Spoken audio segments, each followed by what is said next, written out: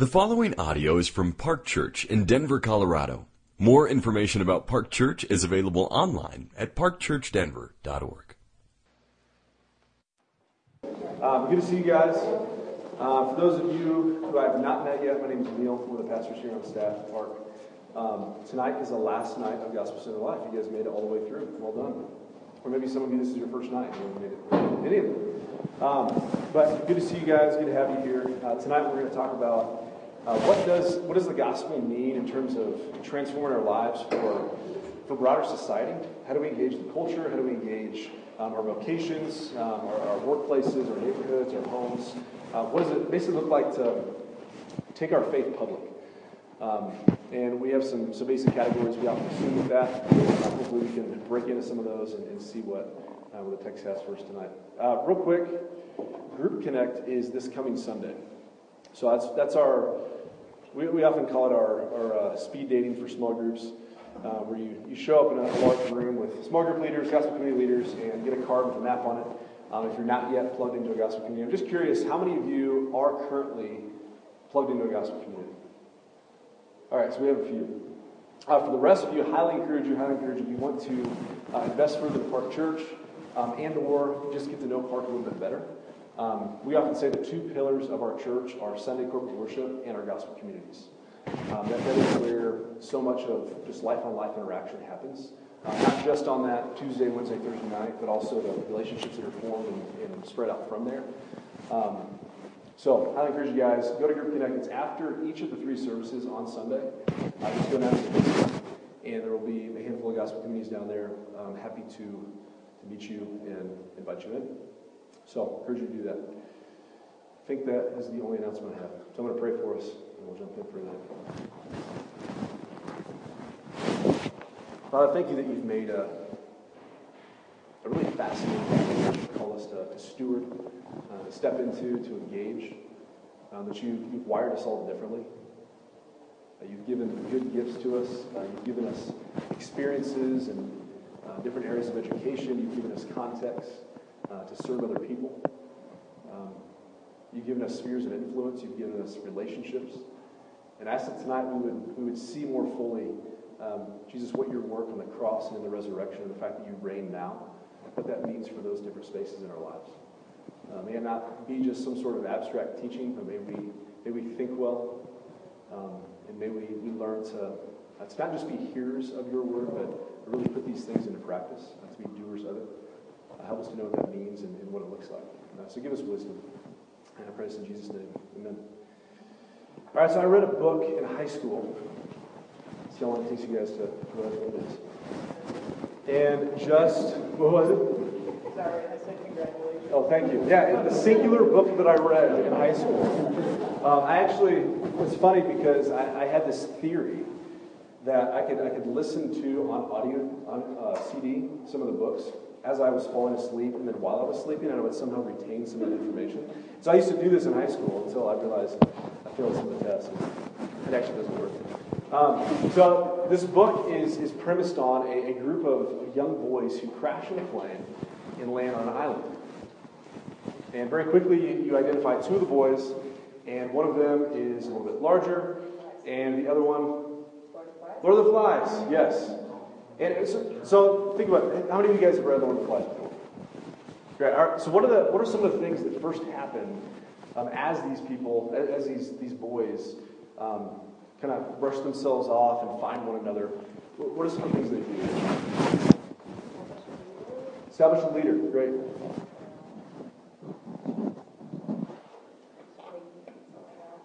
Piggy, you remember Piggy? So they found someone to make fun of and kind of ostracize very quickly.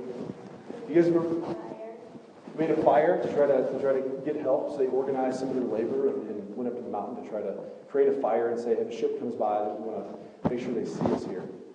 You guys remember the way they beckoned everyone? The conch shell? Yes. Do you guys remember some of the rules they established around that shell? Who had the shell could speak. And that would also be the means by which they would gather and organize and assemble all the people that were on the island. They would blow that, and it would echo throughout the island, and they all come together and they make decisions together. what I remembered from that and what has stuck with me from Lord of the Flies is the fact that developing society, developing a civilization, organizing people in community it's basic to being human. Like you put a group of young boys, consider what the different options are that they've done. They could have all kind of individually walked off by themselves. How can I figure myself? I'll figure things out on my own. I'll find food, do my own thing. Of course, you have people throughout the story that try to do that. They could have all immediately hurt one another and said, if somebody's going to survive, it's going to be me, and so I'm just going to destroy everyone else that's here. A number of different things they could have done, but instead, they begin organizing for the common good. They create some laws. They as simple as, hey, if you have the shell, you're able to speak. They have an assembly of people. They develop a leader and actually have a little miniature election to find out who's going to be this leader. They develop an army, because they realize, there's no one else on this island, so we don't need an army. If we can take that army, now they can go hunt for food. So they organize their labor somehow. They have a very basic economy. So it's very fundamental to us being human that we organize ourselves in relationship to one another. The question is, what gives shape to that civilization? What gives shape to that society? What defines the particulars of how that gets unfolded? We can see that it doesn't always work out well. Flip over to Genesis chapter 11. The story of the Tower of Babel.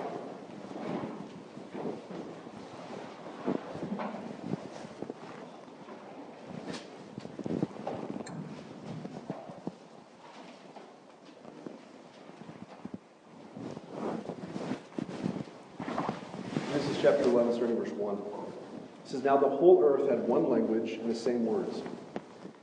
And as people migrated from the east, they found a plain in the land of Shinar and settled there. And they said to one another, 'Come, let us make bricks and burn them thoroughly.' And they had brick for stone and bitumen for mortar. Then they said, 'Come, let us build ourselves a city and a tower with its tops in the heavens. And let us make a name for ourselves. Let us be dispersed over the face of the whole earth.' And the Lord came down to see the city and the tower, which the children of man had built. And the Lord said, 'Behold, they are one people, and they all have one language.' And this is only the beginning of what they will do. And nothing that they propose to do will now be impossible for them. Come, let us go down and therefore confuse their language, so that they may not understand one another's speech." So the Lord dispersed them from there over the face of all the earth, and they left off building the city. Therefore its name was called Babel, because there the Lord confused the language of all the earth. And from there the Lord dispersed them over the face of all the earth. All right, so what do we see in this text? What's taking place?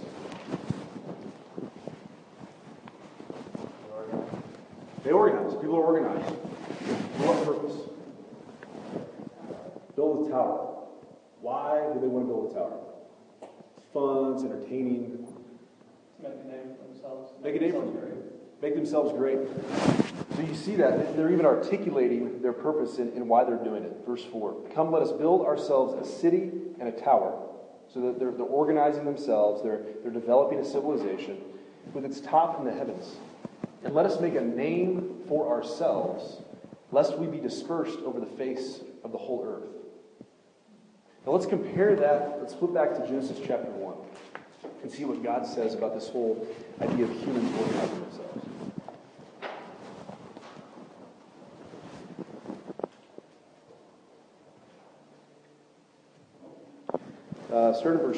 Chapter 1, verse 28. So God creates man and woman, and he said that God blessed them. And God said to them, "Be fruitful and multiply, and fill the earth and subdue it, and have dominion over the fish of the sea, and over the birds of the heavens, and over every living thing that moves on the earth." And then jumping back up to verse 26, says, "Then God said, 'Let us make man in our image, after our likeness, and let them have dominion over the fish of the sea, and over the birds of the heavens, and over the livestock, and over all the earth, and over every creeping thing that creeps on the earth.'" So God says, let's make mankind, let's make male and female in the image of God to exercise stewardship, exercise dominion over all of creation, to make his name great, to represent God. Whereas now, very early on in human history, people are organizing themselves and say, let's build something that's going to make our name great. The centerpiece of this, the focal point, is that we would do something that is worthy of praise so that we're receiving, not putting on display what God has called them to do.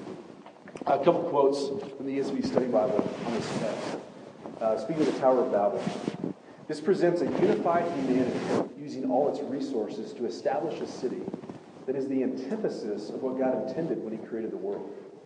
The tower is a symbol of human autonomy, and the city builders see themselves as determining and establishing their own destiny without any reference to the Lord.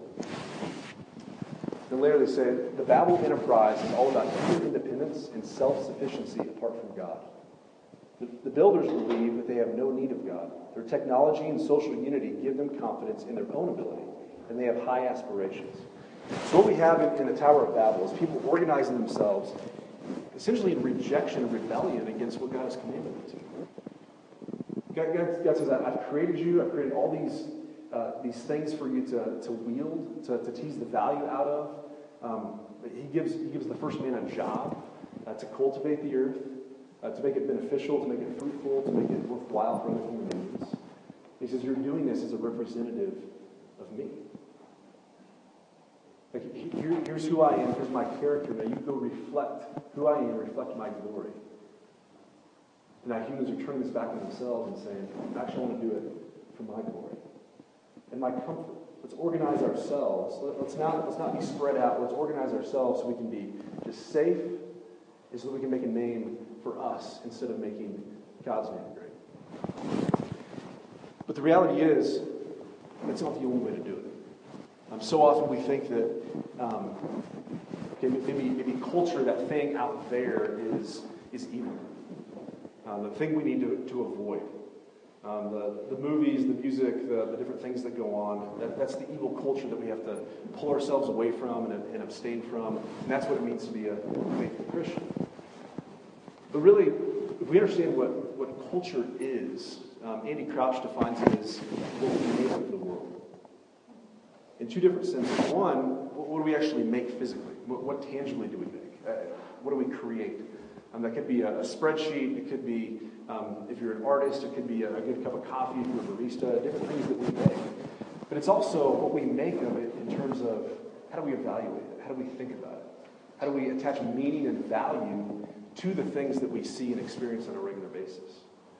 So if that's our operative definition of culture, and that can be good or bad. That doesn't have to be evil.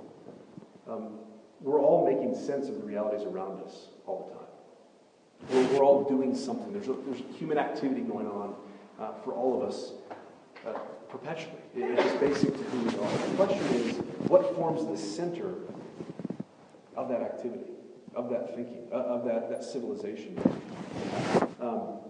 It was interesting. My wife and I were over in Europe. Kind of like a graduation celebration trip for a couple weeks, and went to the Netherlands. And my wife is actually Dutch, and we found some relatives of hers up in Friesland, which is northern Netherlands. And so we're up there visiting with them, seeing them, and we're going around from little town to little town to little town, and consistently we found a certain structure in the center of those little villages and towns. You guys know what that is? Church, over and over again. Like you can see it from miles away. Oh, there's the steeple of that church. And again, as we get closer, we'd see the entire town, the entire village was organized around that church. See, what we value, what we worship, what we find really a lot of meaning in, what we begin to organize our lives around, both in real, tangible, physical ways, but also intangible ways. The way we prioritize, the way that we love, the way that we speak, the way that we interact with people. You look at cities today. I was in a conference in New Jersey a couple weeks ago. It was right across from Manhattan, right across the bay. And so out my window, I could see Manhattan. Those are all buildings of commerce and business. Now, those things are not evil by any means, but they demonstrate what is most valued. The entire city is organized around commerce and business and trade and what goes on in the economy. If you look at a map of an aerial view of Washington, D.C., and you have the White House, and you have some of the monuments that all the roads run to. Like those are the organizing principles of that city. That's what's valued the most. You look historically at Rome. You know the saying of all roads lead to Rome. That was the most powerful city during that time period. Politically, economically, everything pointed back to Rome somehow. And so we see that on a macro level, but if we think about our own lives, we see it on a micro level too. How do we take the things that we have in terms of time, of money, of relationships, of energy, our jobs, the people we know in our neighborhoods, roommates, spouses, kids? How are we wielding and stewarding those things, those opportunities, those realities, those people, to what end? We had a speaker out here back in February. He's a professor at Calvin College, James Smith. And he talks about how so often we think of ourselves as humans as being primarily thinking beings, or maybe believing beings, or even feeling beings. He says if we take the Bible's understanding of humanity, what we see is that we're fundamentally desiring beings. Like, we want things. We long for things. We worship things or people. And it's usually some sort of like polytheistic conglomerate of things that we really long for and want. But our vision of good life. But what brings us to that place of joy? If you were here yesterday, Gary was preaching on that. What's our conception of joy?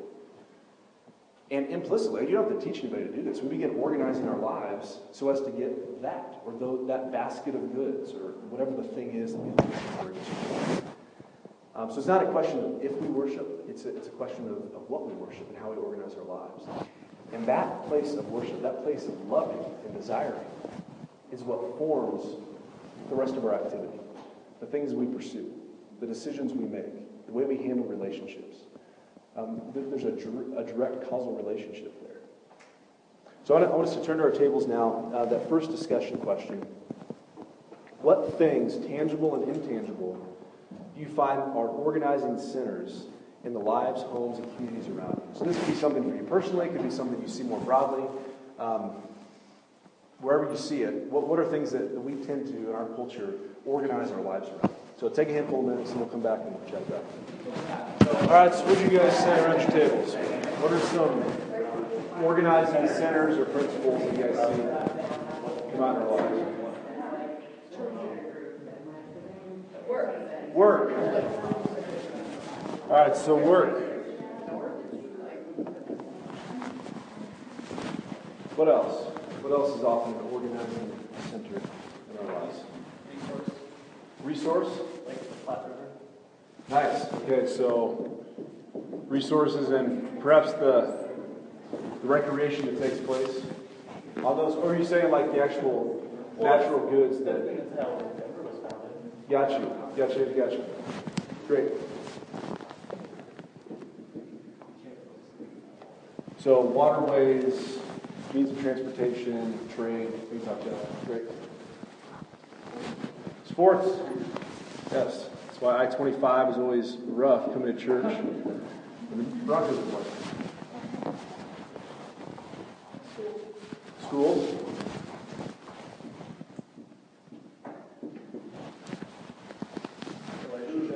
Relationships, food.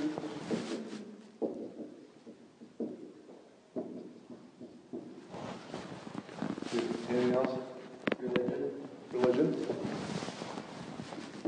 Your background, where you're from. Okay. Family. So are you saying religion in a positive or negative sense? Religion kind of like, hey, this is my worldview, traditions and ways of doing things, and that's the way it is. Cool.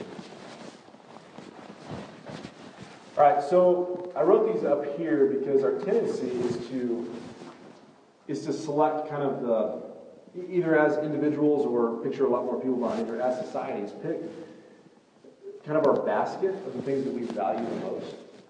And those are the things that we organize our lives by. We lay down our lives, we make sacrifices, we worship these things so that we can attain them because we think they'll bring us joy and true content. And so maybe it's if I just have my work and my family in place, worship those two, and everything is kind of bent on getting those two things just right. Those lights just dimmed. That was weird. Or it could be, man, just this particular relationship. And when that doesn't work out, man, food, that's a great comfort. So maybe it's relationships and food. Right? We have some sort of combination that we look to. That's the kind of the polytheistic conglomerate that we look to and say that if I have those things, then I'm gonna be okay. Now we look at these, and in and of themselves, depending on how we define them, they're really good things. Like they're gifts from God.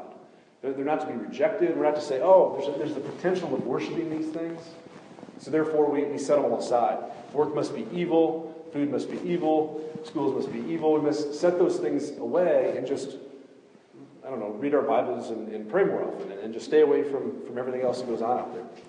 When in reality, what God calls us to do, He really calls us to be what a human is meant to be. Which means that we keep God in the place of worship. It sounds so basic, but recognize there's a difference between what we articulate and saying, oh, this is most valuable in my life. This is what I love the most. This is what I care the most about. This is where I really get contentment and joy. And then when it comes down to the particulars of our lives, how we respond to situations, how we actually spend our time, our money, our energy, that demonstrates what our hearts truly worship. And so what we want is not just an articulated theology, but a functional theology, one that gets worked out into our lives such that we feel it and see it and experience it. So really, we need to be worshiping God, related to God, like walking with Him, loving Him, seeing Him, abiding in Him. And then we're able to relate to self, other people, and the rest of creation properly. See, we tend to take maybe ourselves, like our own ego becomes shifted up here. Or maybe other people in relationships or family, those things become up here. Or created things are really good to enjoy properly, we shift them up here. Instead of recognizing that God is the true organizing center of the entire universe. And if I'm not in line with that in the way that I live, then things are going to be awry in my life. It's not going to operate correctly. The concept of God's glory, it's one that a lot of people try to define. It's like, okay, everybody knows it, but not really. Like, what is God's glory? It's interesting that the Hebrew word for glory, kavod, it means weightiness. It means there's substance to it. It means there's actually like a force, a weight to that reality if it's glorious. And so, yes, there are other things involved in this. It's God's glory is the public demonstration of who He is, of His character. But there is certainly a part of that definition which includes His weightiness, that He draws things to Himself. He draws people to Himself. And so God is meant to be that weighty center, that gravitational pulling center around which all of the rest of our lives are organized. I mean, He is meant to be that. Now, as we looked at the first week, when you guys were here, we had creation, fall, redemption, restoration. With the fall, we have a disjunction here. No longer are we in a right relationship with God. We don't know Him as we ought. We don't serve Him as we ought. We don't love Him as we ought. In fact, we're rebels in His kingdom. We take other things and make them functional gods and deities in our lives. And so what we need is, first and foremost, a reconciliation that brings us back in a restored relationship with God. Otherwise, all these things, because if this is not in the right place, then these are going to be screwed up as well. They're going to be a mess and a wreck, and they may seem to go well for a while, but it's going to be hollow, and eventually it's going to be seen for what it is. So what we need is this reconciliation. Flip over with me to 2 Corinthians chapter 5.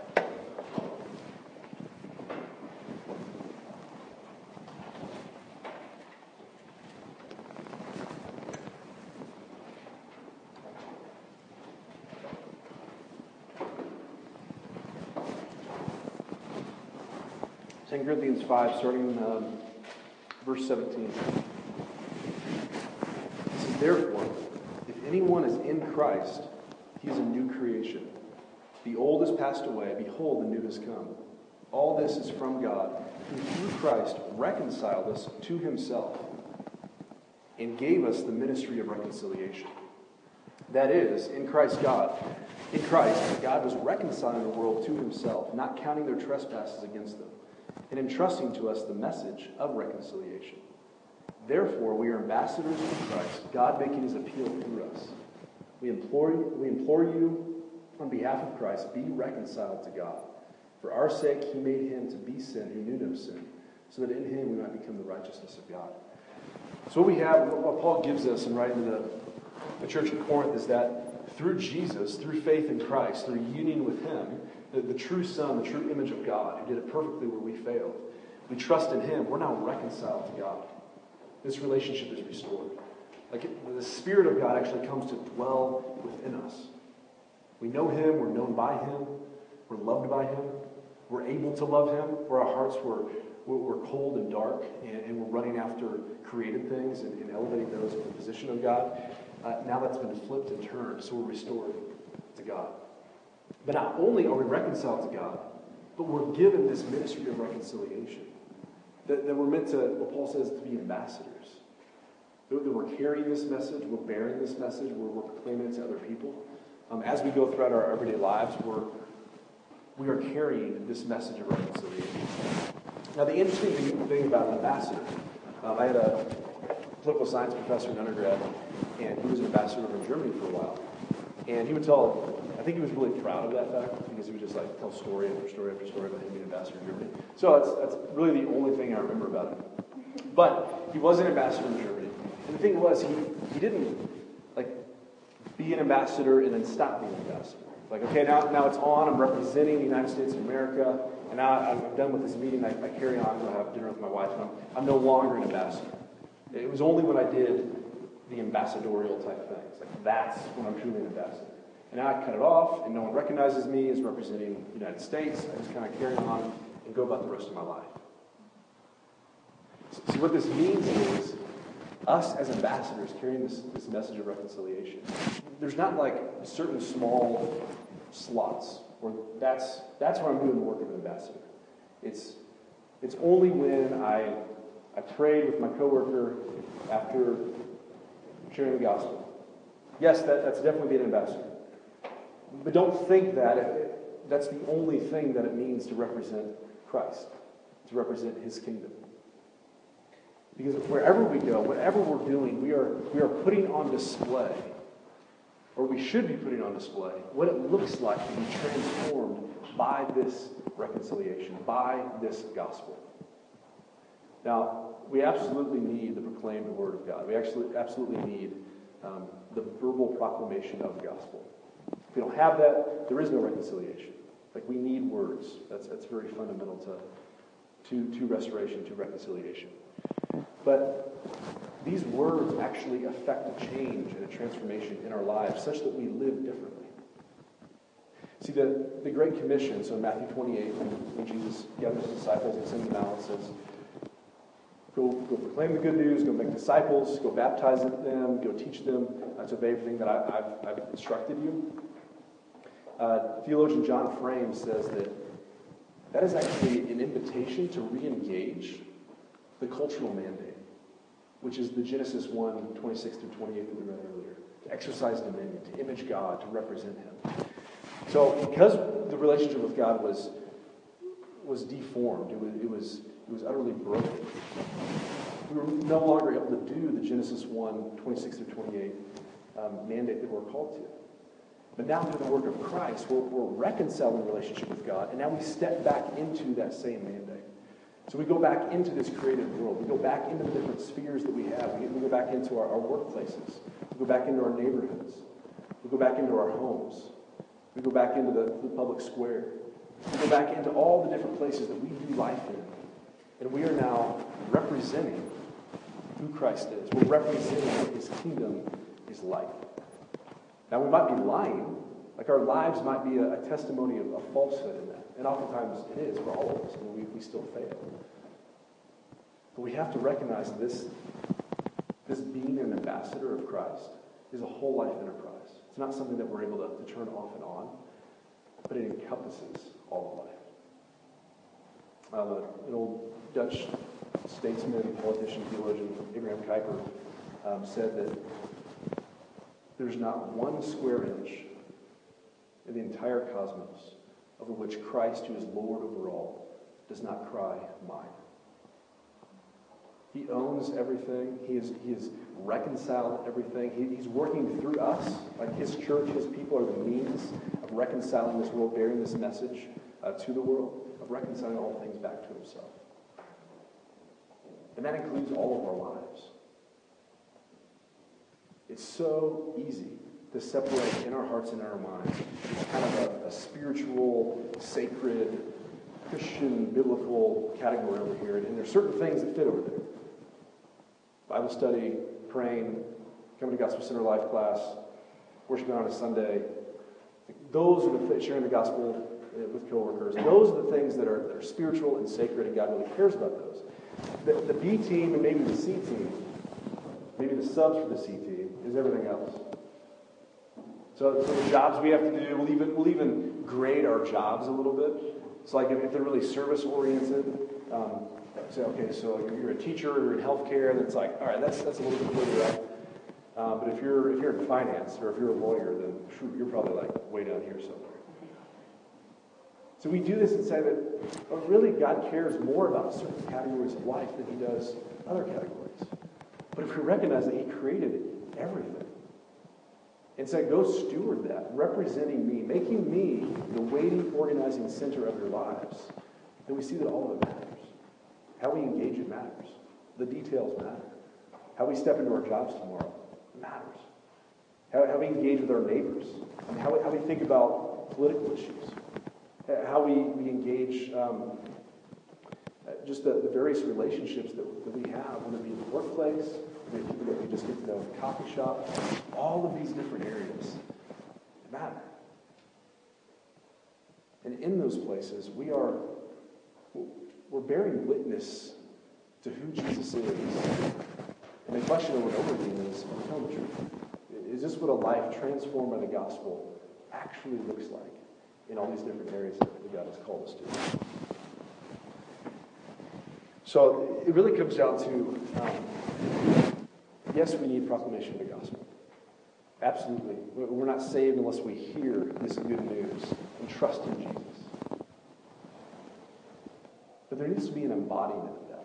I think the gospel actually creates a people. It's a creative word. And that means our lives, we're going to do things. And that brings us back to what are those organizing principles in our lives. If we're truly loved by this God of the universe, and we see him for who he is, or beholding him for who he is, then over time, he's going to begin working in us a functional worship of himself. We love him more and more and more. And then the decisions we make, the ways that we respond to hard situations, the ways we engage relationships, the way we steward our work, it's going to look more in line with what God has called us to in those different areas. So I want to read just a couple texts quickly, and then we'll go back to our tables. But 1 Corinthians 12.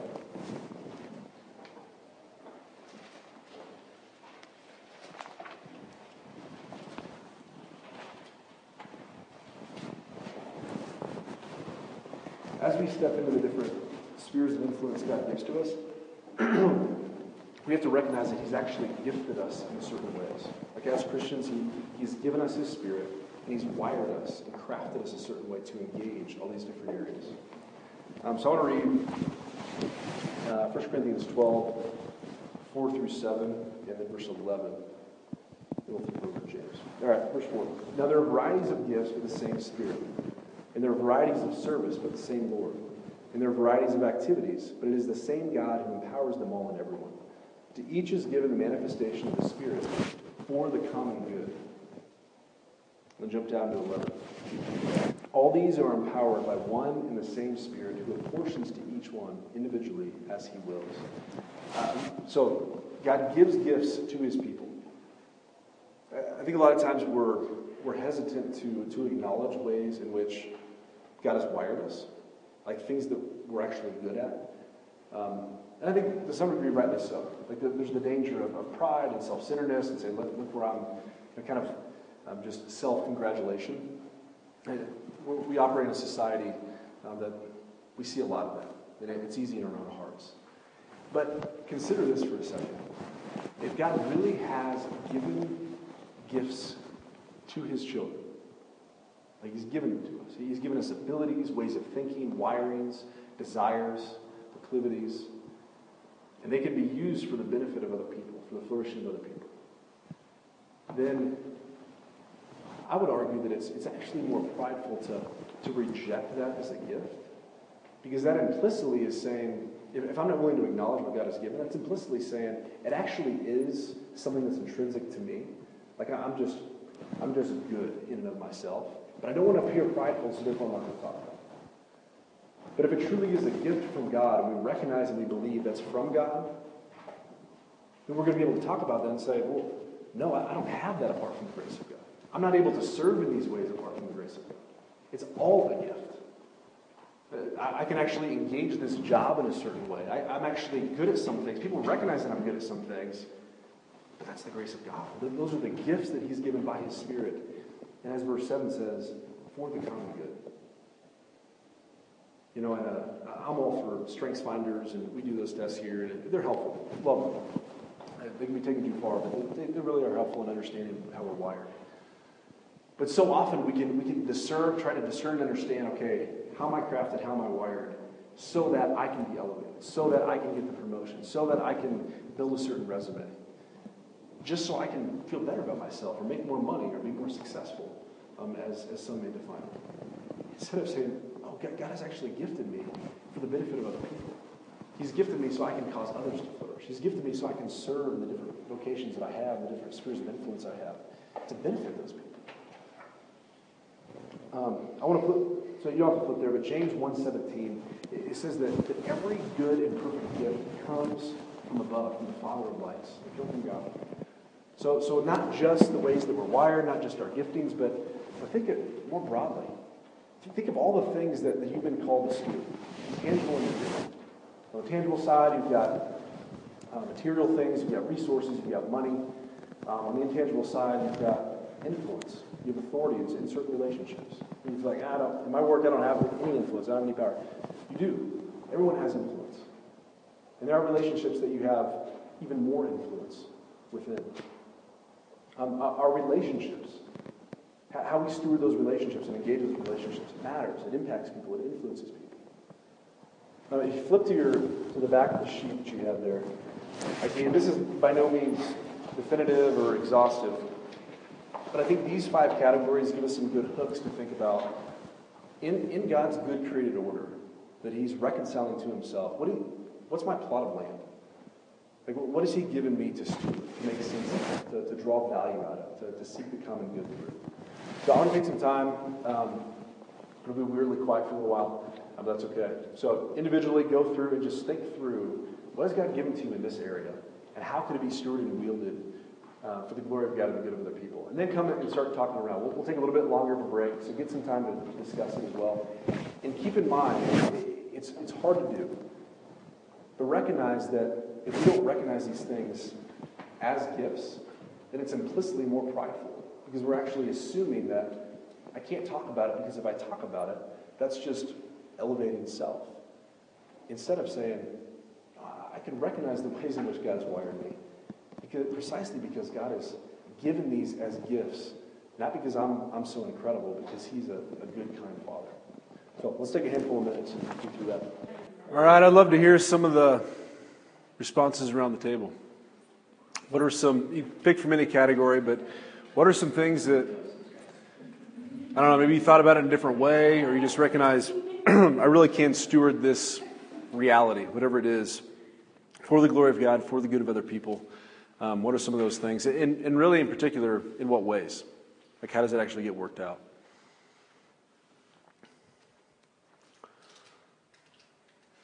It's always happened so chatty for a while, and then it's up front. It was financial resources. Financial? Yeah. Yeah. To be able to give to, most recent disaster, or to even just a friend on issue or something. Good. Yeah, so giving what we don't necessarily need to spend on ourselves to give elsewhere. It's good. One thing that was mentioned at our table was just that, you're always an influence wherever you are. I'm new to the area, and there's always new people in the Denver area, but just knowing that you don't have to have like a position of influence or position of authority to really kind of like have influence on people. Yeah, that's good. That's good. Yeah, so the category, I guess, that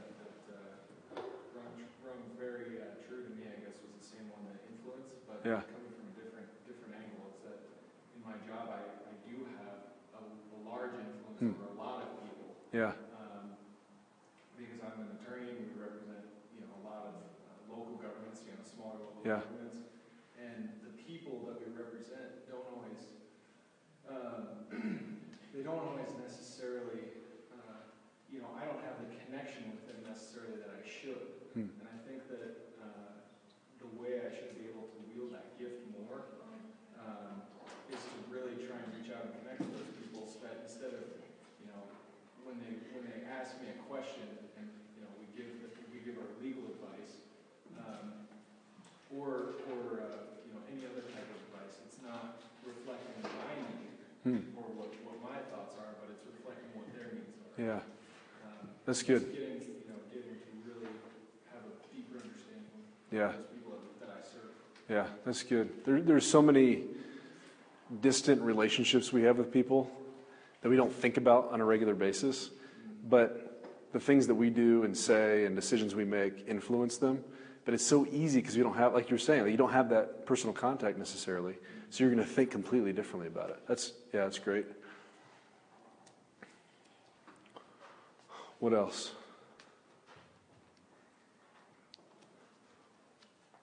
Here's an interesting one for me to think differently on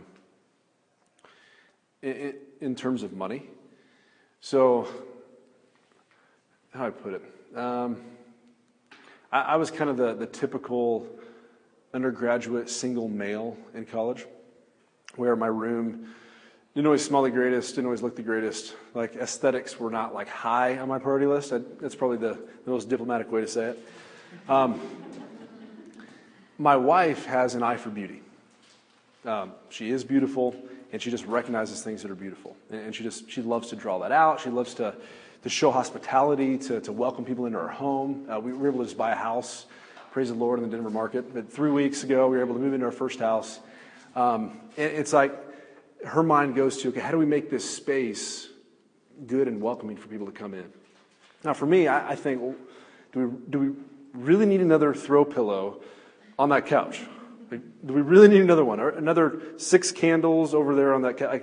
I think 1 scent at a time is totally fine. We don't have to rotate through, and then the seasons. I think we're okay on that front. But recognizing, and she's helped me to see this a lot, is that we can invest money in those kind of things that maybe ostensibly, initially they seem kind of just self-serving. And they can be, certainly can be. But to view those everyday purchases with an eye toward how am I loving other people with these? We love having people over at our home. We've hosted gospel communities plenty of times in the past. Space matters. Material things matter. How people feel when they come into a space matters. Like, all those things actually have influence. They actually have an impact on people and on relationships. How spaces are organized, so people have an eye for how is furniture laid out, those kind of things. All those things matter. And again, it can be blown out of proportion. It can be taken to something where, and this is now becoming a thing that's worshipped functionally. Like, I have to have this thing. It has to look a certain way. But it can also be seen as a gift to be stewarded. Like, it doesn't dominate my life. It doesn't trump other more important things. But it is something that can be used and stewarded. So that's something that had to get graciously flipped in my mind to some degree in these 5 years of marriage. Anything else that came out of the tables? I don't know, I just love, I'm realizing I'm thinking in a very tangible way, and very I have a job, or not even a job, she said this, that was genius. I said I have a car, I have an apartment, I have a savings account, and then Kara was like, yes. She's like, well, I have a job, and I would have a job, and that's incredible, and then on top of that, I have my education, but I have a bachelor's and associate's degree, but on top of that, my parents paid for school, and gave me that awesome blessing, and like having that experience of growing up in college and not just necessarily like I have a piece of paper with a degree that got me the job or whatever it may be. It's just like those experiences that come along with those tangible things. I guess. Yeah, that's good. Yeah, kind of pulling back the layers a little bit. And it's recognizing, again, going back to the idea that it's all these things are gifts.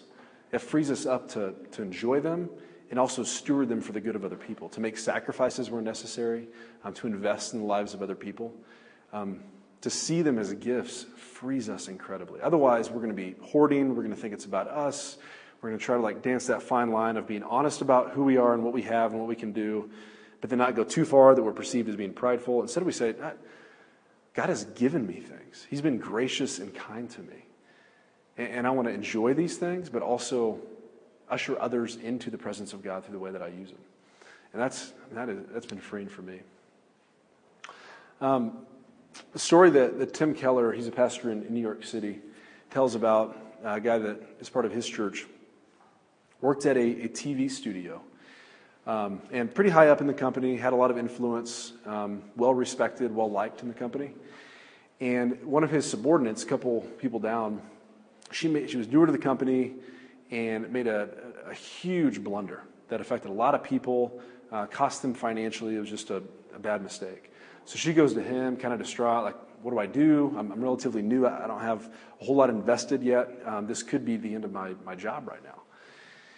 Well, he, who's been around for a while, well-established, has a lot of respect, and has, quote-unquote, more chips to play, if you will, in the company. He owns, this guy, member of Keller's church, he owns that issue, the mistake that was had. So he goes to his superior and says, hey, here's what happened. My fault. I should have been on this. Should have been able to keep this from happening. It's on me. So he took it, a little bit of a backlash, but not really too much. And her name is not even mentioned in the process. She's utterly stunned by that. And she knows that he's a Christian, knows that actually doesn't know where he goes to church, but knows that he's a Christian. So goes to him and says, I have to go to your church. I don't know where it is or what it's about, but I have to go there just to see what all this is about. So here you have an example of this guy could have come in day one and verbally proclaimed the gospel to this subordinate. And maybe she would have heard it, believed, trusted in Jesus, and come to the church, and great. That certainly happens. And we never want to keep people from doing that if that's how they feel inclined. But what he did was he lived as a faithful employee and a manager. He loved those who were under him well.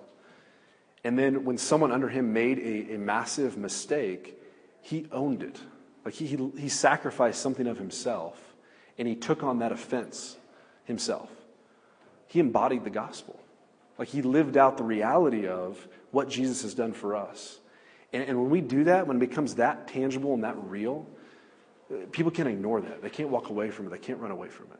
They see that there's substance to that. There's something there. So then she comes and she became, I don't know if she became a Christian or not. I heard this story right after it happened. But she became a regular participant in that congregation in New York City. So that's just an example of one person stewarding the context he had in the workplace for the good of other people that puts on display the glory of God. I think it's helpful to think in three different categories. This is where we do a lot of our living. It's not exclusive by any means, but it does hit on most of the areas of stewardship that we have. So home, workplace, and neighborhood. So it just helpful hooks to think in terms of, okay, well, what is my territory, so to speak. So workplace, I give you the example of Keller. In the home, a lot of this just comes down to, be it a roommate situation, be it you're married and your spouse, or for your kids. Like, are we living in such a way that we're putting on the humility of Christ, looking for ways to lay down our lives for the good of the other person? That is hard to do. When I have desires, I have wants. I have to admit, I failed at this yesterday. The in-laws, great relationship with them, but they were in town, and they were helping out getting stuff unpacked, and because we're still living out of boxes, and you guys know how it is when you move. It's like it takes forever to finally get the last box unpacked. So we're chipping away at that. I was just tired. And all I wanted to do was come home from I was off yesterday, so I went to the 9 a.m. With the whole family, and then we got snooze brunch. Praise the Lord for snooze. That is a gift to be stewarded. So went there, and then went home afterward. And all I wanted to do was turn on the Broncos game and relax for a while. And my wife's parents were only in town for a couple days, and she's like, "We have them here. They're willing to work. They're willing to get stuff done. Can we just get more done? And I'm like, "Yeah, babe, I'll be there in a minute. Let me just next time out." I failed in this. We still got a lot done. Saturday was like a full work day. But there was a perfect example. Like as I was reading my notes, I'm like, man, I just 24 hours ago had an opportunity to embody the gospel to my wife and in front of my in-laws, and I forsook it. Now that doesn't mean that it's always wrong to watch the game when there's other stuff to do. Like, it just takes wisdom and discernment in each category. But that was an example where I could have set aside my desires, my wants, my longings, and said, "Oh, I'm going to make a sacrifice here. Something, a good thing, a gift, enjoying a football game, but to go and love the people that are around me in my home." Thankfully, there are other times when I don't fail, but that was an example where I could have done that. Third, so neighborhood. Example from some good friends of my wife and I. They embody to Aaron and myself, Aaron's my wife, just the beauty of building good relationships with their neighbors that have depth to them, that have substance to them, such that these neighbors are coming back to them again and again and again. So one perfect example is the couple across the street. They just began going to a different church. They're not coming to Park. They live down on the south side. Just started going to a church. They got baptized there, but we're not really sure what they believe about the gospel. Our friends are kind of like, we've had a lot of conversations. We're not really sure they grasp what Jesus has done for them. Like, that's not the language they use. But over the past 2 years, they've built this really good relationship. She's a dog trainer. She's been training their new dog. They're in each other's homes. They're getting dinner together. A handful of weeks ago, they had dinner together, and our friends could tell they really wanted to get together this time. And as they sat down, they're like, "Hey, we're having trouble in our marriage. Can you guys help us process a few things?" And they brought up a few of the issues that were coming up around communication and extended family.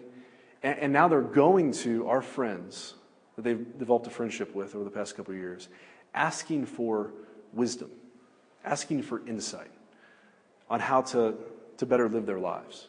Now, that is such a beautiful example for our friends to step in and give one godly advice that's just going to help them, but have it be laced with an understanding of what Jesus has done for us and how that's the true picture of what marriage is meant to be. Like, marriage is imaging Christ in the church.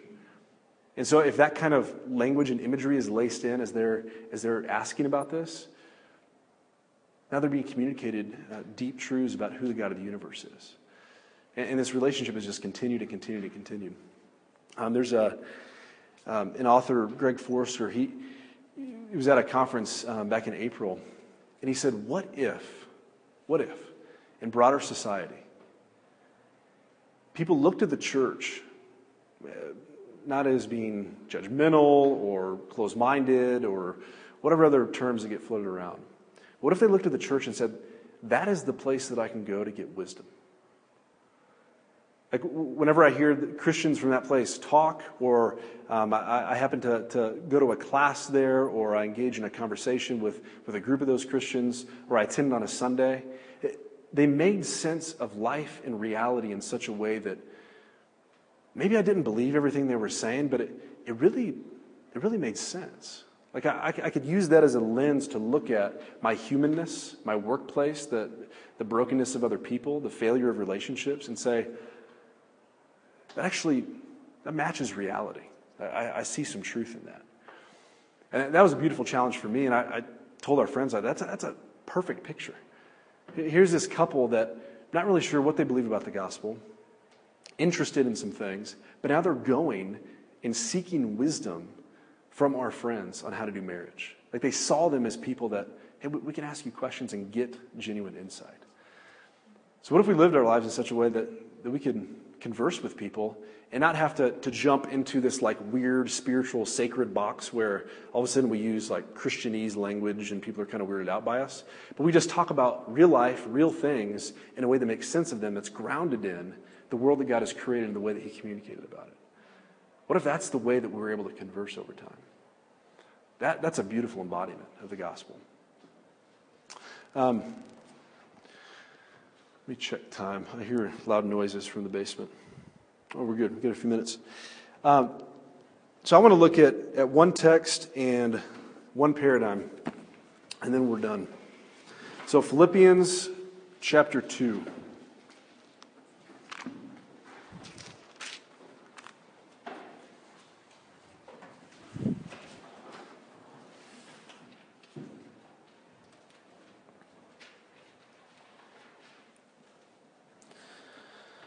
All right, Philippians 2, starting verse 5. It says, "Have this mind among yourselves, which is yours in Christ Jesus, who though he was in the form of God, did not count equality with God a thing to be grasped," meaning that he set aside all the rights and privileges of being part of the triune God. He set that aside for a time. Verse 7, "But emptied himself by taking the form of a servant, being born in the likeness of men, and being found in human form, he humbled himself by becoming obedient to the point of death, even death on a cross. Therefore God has highly exalted him and bestowed on him the name that is above every name, so that the name of Jesus every knee should bow in heaven and on earth and under the earth, and every tongue confess that Jesus Christ is Lord, to the glory of God the Father." So we're called to image God. We're called to represent his character, who he is faithfully. And we see who God is in Jesus. Like God takes on flesh, and we see the full embodiment of that word, of who God is. And so as we look to him, we see what it means to be truly human. And we understand what it means to live as a person. And what we have here, what Jesus did in coming to earth, was to lower himself, to lower himself, to lower himself. But you can almost picture like stairs going down as you read.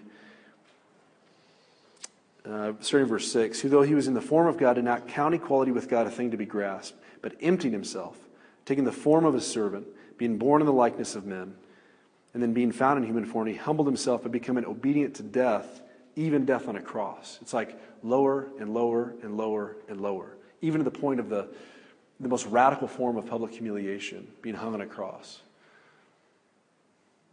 And so this becomes the paradigm for us. This becomes the lens through which we should see all of our lives. That we exist to glorify God and to serve other people.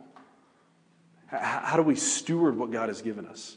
And I really challenge you guys, the list that you made on the back, stick that in a Bible or folder or something and refer back to it. And maybe add some things to it. Maybe tweak the way you articulate it. And think throughout the week, okay, how do I steward this area of my life? Like, what does it mean to yes, enjoy, and also make sacrifices for the good of other people? This is the God that we image, the one who has served in the most definitive of ways, and that then propels us to go serve in like manner. One last paradigm I want to look at, and then we're done. But I find it interesting, the fact that everything started in the biblical narrative in a garden. There's a professor at UCLA, professor of geography, Jared Diamond. He's really kind of become known as an anthropologist as well. He wrote Guns, Germs, and Steel. He's got a few other books. You guys familiar with that? So if you guys have read that book, one of the arguments he makes in there, I don't agree with everything, but one of the arguments he makes is that if you trace human history and human civilization, like how it developed over time, it began with the simple question of how are we going to eat? So originally it was all nomadic tribes. Like you follow the meat. So it goes there, you go with it. Now we exhaust this part, we eat some of the plants and berries, exhaust that, carry on. Like you move on further. Very nomadic. Well, then you see in human history the development of different types of technology. And they're able to farm different plots of land. And so now what that allows is for people to congregate, be in a certain location, and then a certain group of people now go out and they're the hunters. And then they come back to home where they have a more stable society. And then as technology develops, as more advanced ways of producing food and a more developed economy grows over time, you see actual civilizations grow and grow and grow. So when I was reading that, I just was thinking that it's so interesting that everything began in a garden. Like God planted the garden, He established everything there, put human beings in there and said, okay, go work it and keep it. Or in other words, synonyms for those would be go cultivate it and protect it. So draw the value out of what exists there. Like use your mind and your hands and the different gifts and abilities you have to make something of it that is of value to other people. And then guard that and protect that and make sense of that so that it can be truly useful for other people. So that's the basic call that we have originally. And so it got me thinking of what is kind of the cycle of gardening or farming, if you will. And it begins with, sorry, I'm already screwed up. It begins with tilling. So if you come to a piece of land, you've got to till it. You've got to get the soil open enough to receive the seeds that you're going to plant. So you get the rocks out, whatever else. That's back-breaking work. It's very intense. By the sweat of your brows, extremely true in this category. You're tilling the land. And then you move on to sowing. So you're investing something in it. It's kind of the initial starting process of seeing some growth and some value be developed from it. And then along the way, it starts growing and you're tending to it and making sure that growth is being cultivated and it's growing healthily. And then you reap that and you celebrate. You enjoy the fruit of the labor. This is the weirdest bee I've ever drawn in my life. You delight in the fruit that's been produced from the labor. And this cycle continues. And then as you grow and as you have more things, then you expand your borders. You till out further. You're able to do more. And this has been helpful for me. Take it or leave it. I think it's a helpful way of thinking of all the different types of work that we do, even down to the relationships that we have and growth that we're seeing in our own lives, our own souls. We're usually somewhere in this process, and usually several different places on several different areas. So things I'm growing in, relationships I have, a new job, whatever else. So, for example, tilling would be you're starting a new job. Like it's brand new. You're figuring out the lay of the land, developing relationships there, kind of just breaking up the soil a little bit. Sowing is, okay, you're beginning to get a little bit established. You're investing some. You're beginning that process. Tending is growth and development. And then along the way, maybe you see, wow, that certain project that I did or that case that I closed or whatever it is, wow, there's really good fruit from that. That was, I see the benefit of all that's gone into it. Where I think this is especially helpful, one is just identifying this is a normal cycle.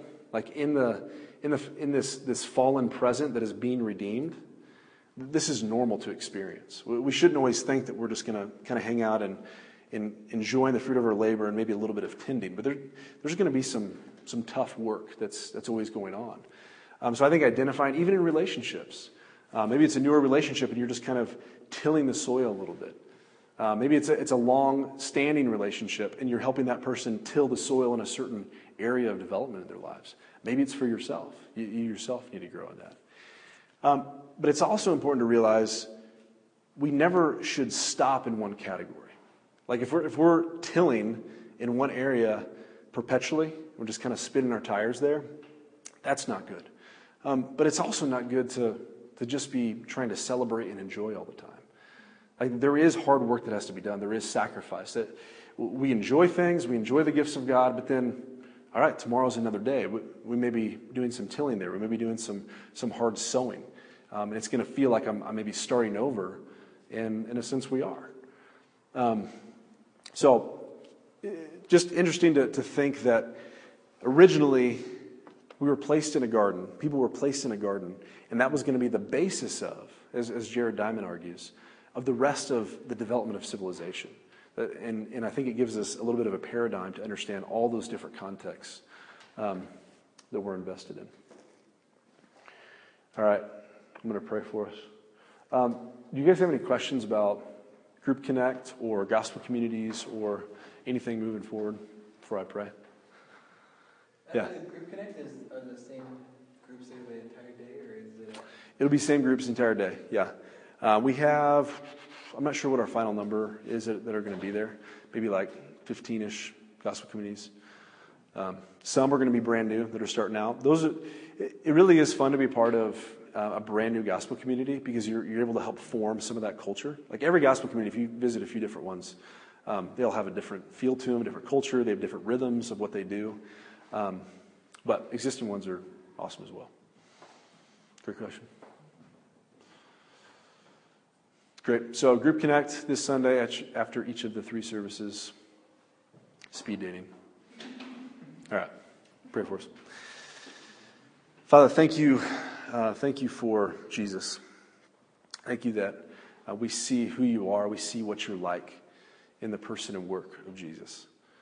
May we see him more. Just what we read earlier in Philippians 2. May his humility penetrate our minds in such a way that, in our imaginations in such a way, that we begin seeing our worlds differently.